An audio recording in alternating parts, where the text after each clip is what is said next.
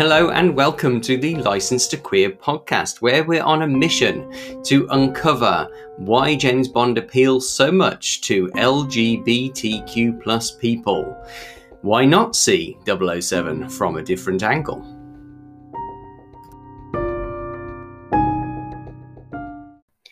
This is a bit of a weird one. I decided to watch Diamonds Are Forever on TV because it was being shown on TV 2 days before the premiere, the world premiere of No Time to Die. I thought it was brilliant that one of the biggest TV channels in the UK decided to show Diamonds Are Forever, of all films, as the film so close to the release of the new Bond film 50 years later. I make no secret of my love for Diamonds Are Forever. Everyone who has already listened to License to Queer podcasts or my appearances on other people's podcasts or has even just spent a few minutes on the website knows how much I love Diamonds Are Forever. Part of that is because I always love championing an underdog, and Diamonds Are Forever definitely fits that bill. It rarely appears high up most people's rankings. And the other reason is because I just genuinely love it as a film, and I've always loved it since I saw it first as a kid. I just think it's one of the funniest Bond films. It's also one of the most sinister Bond films. And I think it's just okay, and everyone wants to hear my thoughts. This is Anthony. I think it's good. It's probably one of my favourite Sean Connerys, but that's not saying a lot. The cats are giving their opinion as well. Sean Connery isn't, not generally the Sean Connery films aren't normally my top films, but I do think it's fun, and I do think it's got one of the best Bond girls ever in Plenty O'Toole. Plenty O'Toole. No, you mean Tiffany Case. Tiffany Case, yeah. And I love the Tiffany and one of my favourite bits is the Plenty O'Toole and the pervert. That's one of my favourite things. Is this a pervert's convention or something? Every single, I can see that scene so many times and it always makes me laugh hilariously. So yeah, it's a good film. I agree. Diamonds Are Forever is more funny than most comedies, and I do get into this in some of my comments. So what I actually decided to do is, rather than do a talk through the entire movie, which would be incredibly long, and anyone who's already listened to the Really 007 podcast, which I did with those lovely guys on Diamonds Are Forever, knows we talked for over 10 hours about Diamonds Are Forever. This is not that. This is instead what I decided to do was just record for as long as the ad break lasted. There were 5 ad breaks in Diamonds Are Forever, roughly every 20 minutes, although the last stretch was 35 minutes without an ad break. All I did was turn the laptop on, record my impressions. I also was doing I was also following along on Twitter because I announced that I was doing this at the very last minute. This was not planned. Quite a few people got involved, which was really nice, and I do shout outs to some of those during the recordings. So yeah, thank you to everyone who got involved with that. This was legitimizing me watching Diamonds Are Forever, even though I have it on Blu-ray and DVD twice, and I think I've got it on VHS tape somewhere in the garage with all the stuff from my parents' house, somewhere in the pile of Bond memorabilia that I still keep meaning to sort through. I think it's lovely to watch a Bond film, or any film for that matter, knowing that other people are watching it, even if they're not in the room with you at the time. So there must have been a few million people watching Diamonds Are Forever while I was watching it on TV live, and that gives it a certain frisson, a certain excitement. I think we all feel that. It's that sense of community, and particularly after everything we've been through for the last 18 months, I know that for a lot of people, Bond is that thing that's bringing them together, and they're planning to watch No Time to Die with family in cinema. It's certainly what I'm planning to do, taking it to a bit of an extreme, booking out a screen to watch No Time to Die with all of my family and friends who can make it. And this is sort of like we can do this whenever a Bond film appears on TV. So this podcast is what it is. Bit of an experiment. Might do this again, might not. We'll see how it goes. It's pretty raw and rough around the edges.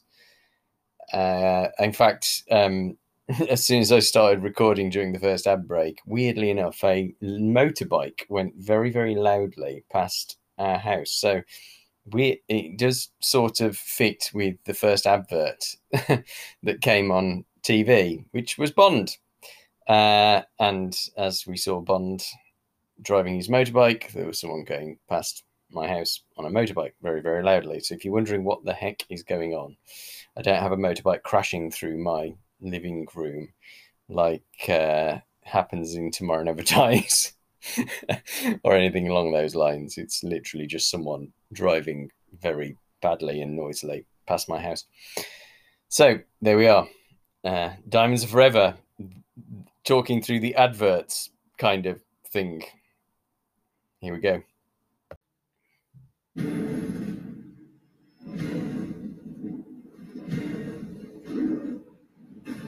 James, now your enemy is my enemy.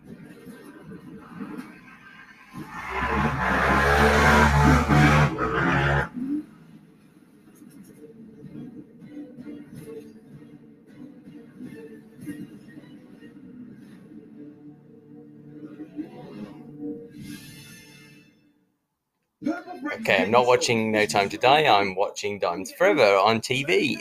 But there was, the first advert, fittingly enough, was for No Time to Die. This is the first time I've watched Diamonds Forever on TV since I was about 10 years old, I think. Although, obviously, I recorded it off TV when I was a kid, because I'm that generation where we recorded films on VHS. And I think the ad break is in the same place that it was in that VHS copy that I watched to death when I was a kid. So we're about only 20 minutes into the film. And although obviously I've seen this film probably 50 times by this point, maybe even a few more, I'm always surprised by how quickly it moves. So we've had the pre-titles, Mud Pies 007. We had the title sequence, obviously. We had that brilliant bit about Sherry, where he's kind of schooling M on vintages of Sherry. Dodgy Dentists. We've got the Gay Assassins, Winton Kid. We had the Exploding Helicopter. We've had the exposition around smuggling, which is so interestingly handled. You've got this kind of big exposition scene, but there's all these cutaways to what they're talking about, and it keeps bringing it back. I always find that sequence is so interesting in the way it's structured. We've got the suspect septuagenarian, Mrs. Whistler, and then we've got what I think is one of the best Moneypenny sequences. I know some people find it quite difficult to handle that she's talking about marriage and whatever, but especially as this is the film after On Her Majesty's Secret Service, but we just don't really pay attention to continuity back then. I didn't when I was a kid anyway. I didn't link those films together. So that's never been a problem for me. We've got the brilliantly sassily scored Hovercraft as Bond leaves from Dover, which doesn't look that glamorous, I suppose, without the John Barry music, but I still want to go on a hovercraft one day because of that sequence. And we've got the introduction to Tiffany Case. I still can't believe they pack all of this into 20 minutes. It's mad. We have the collars and cuffs exchange. The dialogue in that sequence is just sublime. And then we have the phone call to Q after the fake fingerprints, and then the revelation that Peter Franks has escaped, taking us into the ad break. So ITV are structuring this around sort of cliffhangers. We'll see if they manage to do that for the rest of the film. As regular licensed queerers will know, I love this film so much, even though a lot of people don't. And it's probably my favourite Connery movie. And I've explored this at length in articles, and I spoke for more than 10 hours about it on the Really 007 podcast with those great guys. But I just can't resist watching it when it's on TV with the ad breaks in. maybe that's sort of nostalgia at work, because that's how I always used to watch the new Bond movies. I know Mark O'Connell, the very famous Bond commentator, he says that, talking about how he did the same thing, and he watched each of the Bond movies as they appeared in random order on TV, that he calls that process catching bullets. And I can definitely relate to that. When I read Mark's book, I was like, oh yeah, that's exactly how I kind of felt about catching each of the films on TV. And there were some films that were just not on that often, things like For Your Eyes Only. Diamonds Forever was on quite a lot, I seem to remember, but it tended to be on quite late at night, and I totally get that, because there are some sequences in this which I don't think I'd want a small child to watch. And already we've had a substantial cut from the pre-title sequence when Bond asks Marie to get something off her chest. Anyway, the film's about to resume. Catch you the next ad break. Whoa, another packed 24 minutes of Diamonds Are Forever, or less actually. And wow, another packed 20-minute chunk of Diamonds Are Forever. I really don't understand why people don't like this film. I think a couple of highlights for me are seeing a lot more Winton Kidd and that real relationship that they have, even down to one being jealous of the other when they comment on how attractive Tiffany seems to be. And the whole funeral sequence, the whole Slumber Inc. sequence is both hilarious and absolutely horrifying. When I saw this as a kid, I was quite traumatized by the almost being burned alive in a coffin sequence. And I know I'm not alone in that regard. It's just, yeah, I think a lot of people don't like this film because it is that real mix of tones which you get with all Bond films. It's just that this film is incredibly concentrated.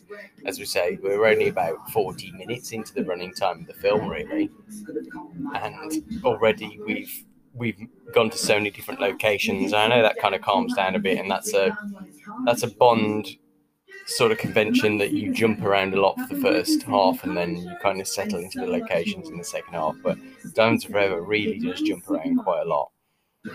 I think the Slumber Inc. sequence is so polished, and I think the performances are so good because if I'm correct, I think that was the last sequence that was actually shot on the movie, so everyone was probably determined to kind of give it their best shot. There's loads of publicity images from that sequence as well if you go on the Thunderballs website, for instance. So they were having an awful lot of fun when they were shooting that sequence, and I think that comes across. And I really don't get the criticisms that Sean Connery is phoning in this film. I've talked about this at length previously, but I think that 20-minute chunk we've just watched is a masterclass in how to make things look effortless, even though they aren't. I really, really like the pause that Connery gives, and you can see him working things out as Plenty O'Toole introduces herself, and there's that like 2-3 second gap between he says, named after your father, perhaps. It's just such a small thing, but I think they all add up, and this film is full of those little moments which really are quintessential Bond moments, but they're specifically quintessential Connery moments. So yeah, I never buy the criticism that Sean's sleepwalking through this movie. A few people are following along on Twitter with this as well. Shaggy the Tyke, at Shaggy the Tyke on Twitter, says, Sean in the coffin is up there with Jaws walking down the alley in Rio. There's moments that scared me to death as a kid, so I'm glad I'm not alone in that regard. And Andy Town says the movie's so goofy that Ted Moore, who was an Academy Award winner, doesn't get enough credit for the moody cinematography. The Moore movies were much brighter, but shots like this show a weird, decadent world. Wow, that's a really eloquent analysis of the cinematography. I absolutely love that. It is a really, really good looking film. I know that it looks scuzzy at times, and I think that's a conscious style choice. Bond's working his way through the underworld compared with a lot of the movies, but I think it's also a really moody and atmospheric movie. Anyway, it's about to continue. ITV are doing a really good job of choosing where the ad breaks go. So Bond and Tiffany have just escaped from the Willard White research lab. The moon buggy happened. I don't get why people don't like the moon buggy. It seems like the most sensible option for going through a desert terrain. It's not that dissimilar from the moon, I think. Not that I'm an expert on moon terrain, but I love that sequence, the way that Bond blags his way into the lab as Klaus Hergesheimer, after talking to the real Klaus Hergesheimer. This is definitely where the film takes a turn into the fantastic, not just the moon buggy. Although that is the point where, when my husband's watching this film with me, he says that this film is bizarre. So, I'm not sure. I don't think he's alone in that one, to be perfectly honest. And the whole circus section as well. They're using the weird sideshow of Bond again. There we go. Oh, it's the Amiga advert this time. I don't think I've seen this yet, actually. This is going to be a brilliant thing. This is making me want to buy a new watch, of course, which is the aim. 2 years.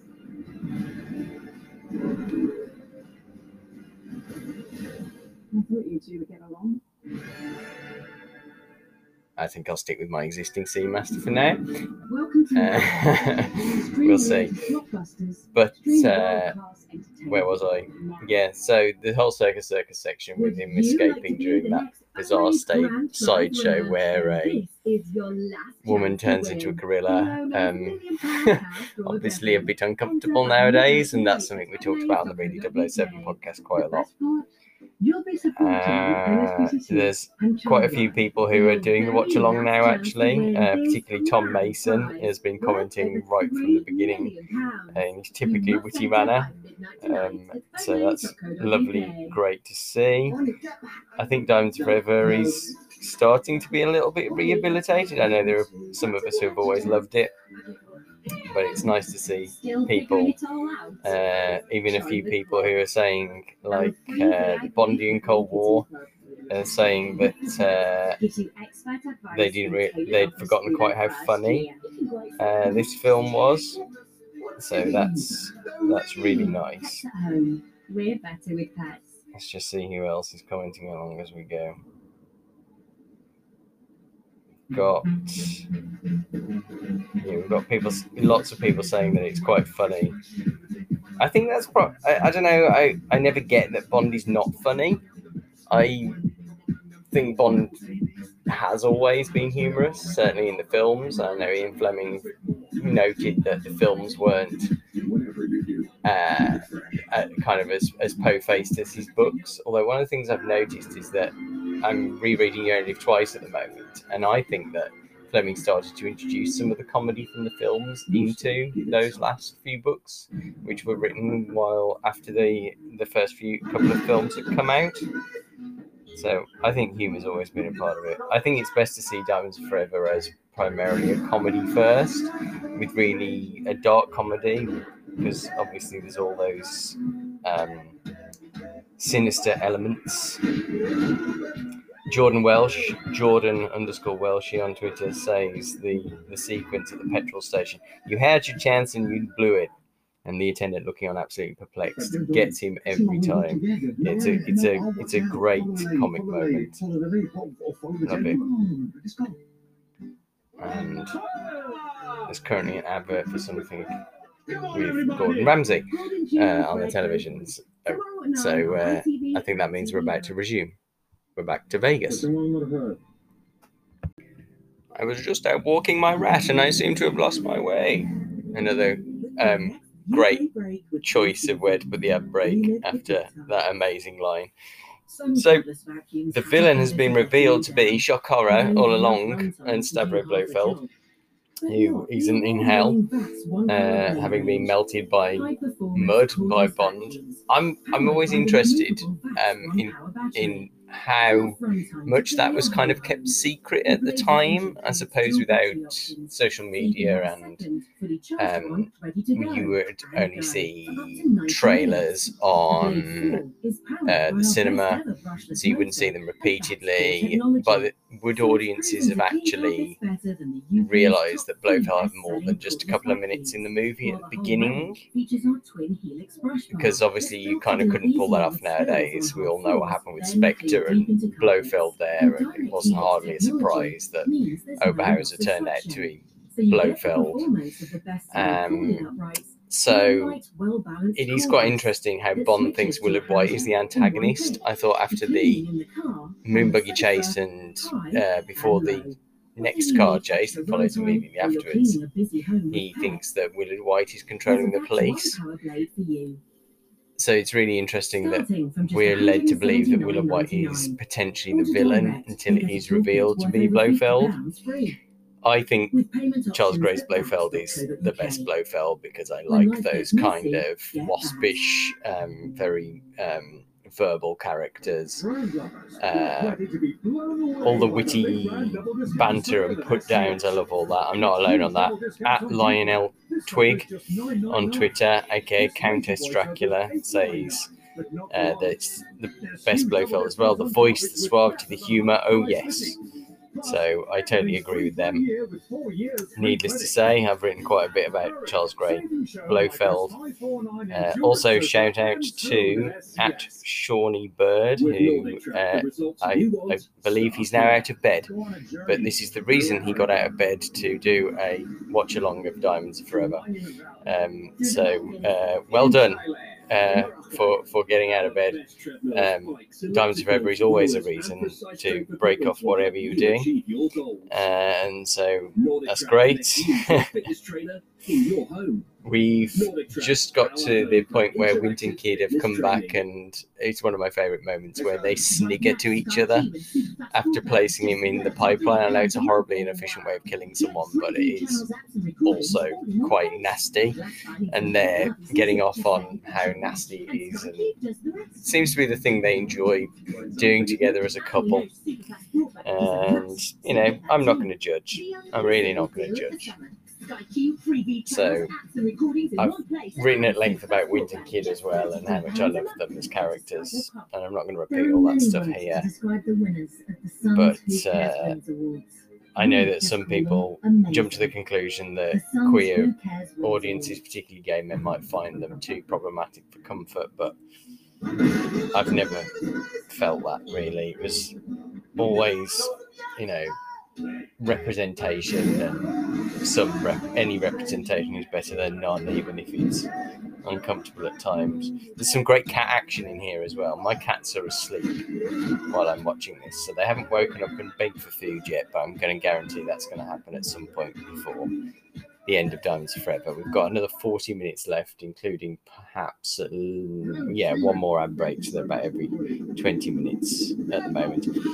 Thomas Mason 91 on Twitter comments that he loves in the shots with them both that the Blofeld at the desk is very clearly just a wax mannequin, so the shots with two Blofelds. You know what, I've never actually noticed that, and I almost don't want to go back and check, but I have a feeling next time I watch this movie I'm not going to be able to avoid looking at that. And at Not Perfected Yet, John, who has written for the website, says best cat for sure. So Diamonds Are Forever is definitely a film for cat lovers. And we're back. Speaking of which, there's a cat there. Oh, how cute. It's having its dinner. Blofeld, responsible pet owner.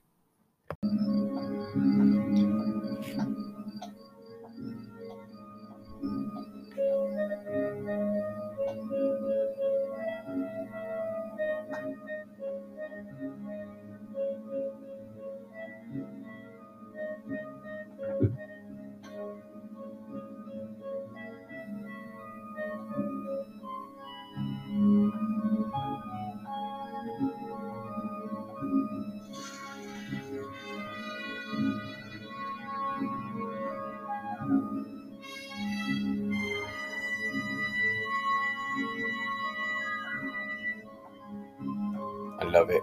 The best version of the Bond theme for me. Sneaky Bond, pink tie, Well, hi there. that score, just, We didn't get another ad break. Craig has spent the last 15 years being the world's most famous spy, and tonight we look back at his time being James Bond at 10:20. A community tournament. But we do get a trail for being James Bond. And they're talking through the end credits. It's amazing what we used to put up with when we were kids watching films.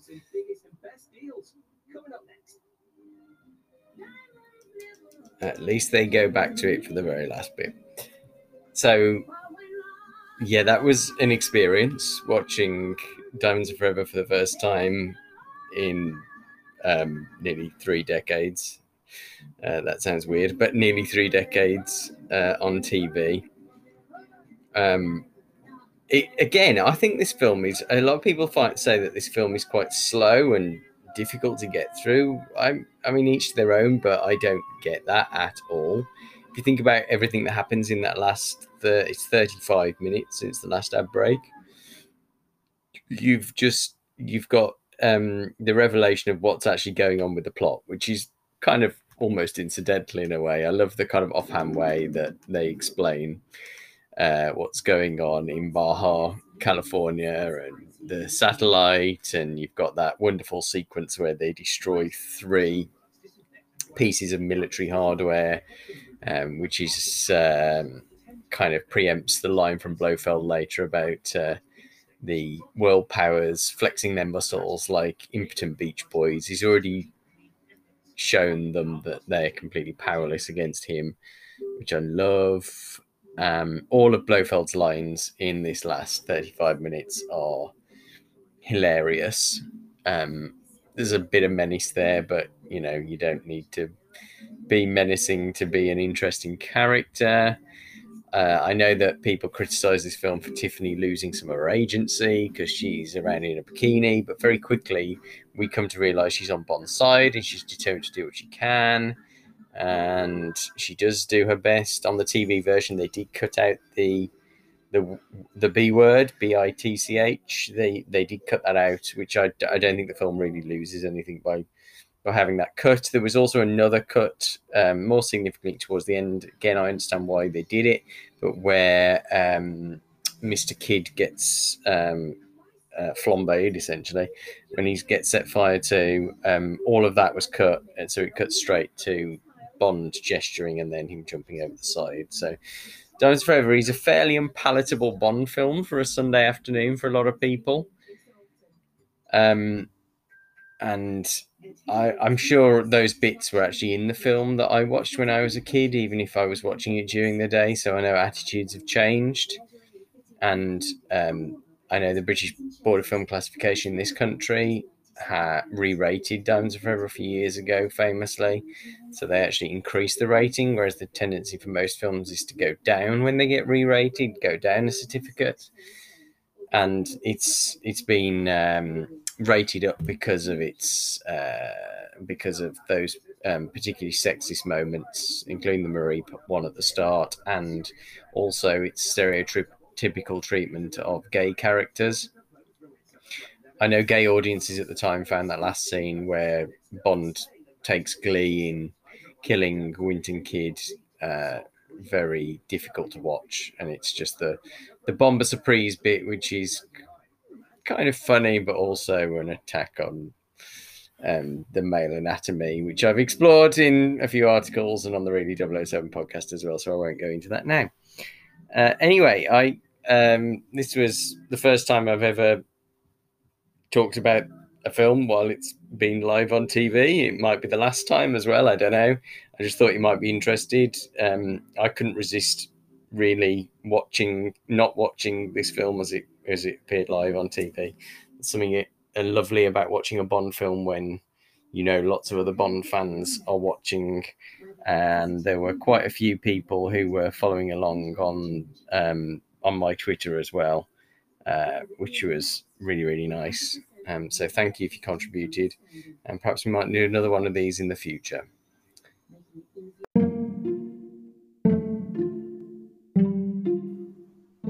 You can find dozens of articles written from queer points of view about James Bond on licensedtoqueer.com, where you will also find nearly 50 cocktail recipes. So there's another reason to visit. You can also find us on social media at licensedtoqueer. And if you ever want to contribute, please don't hesitate to get in touch.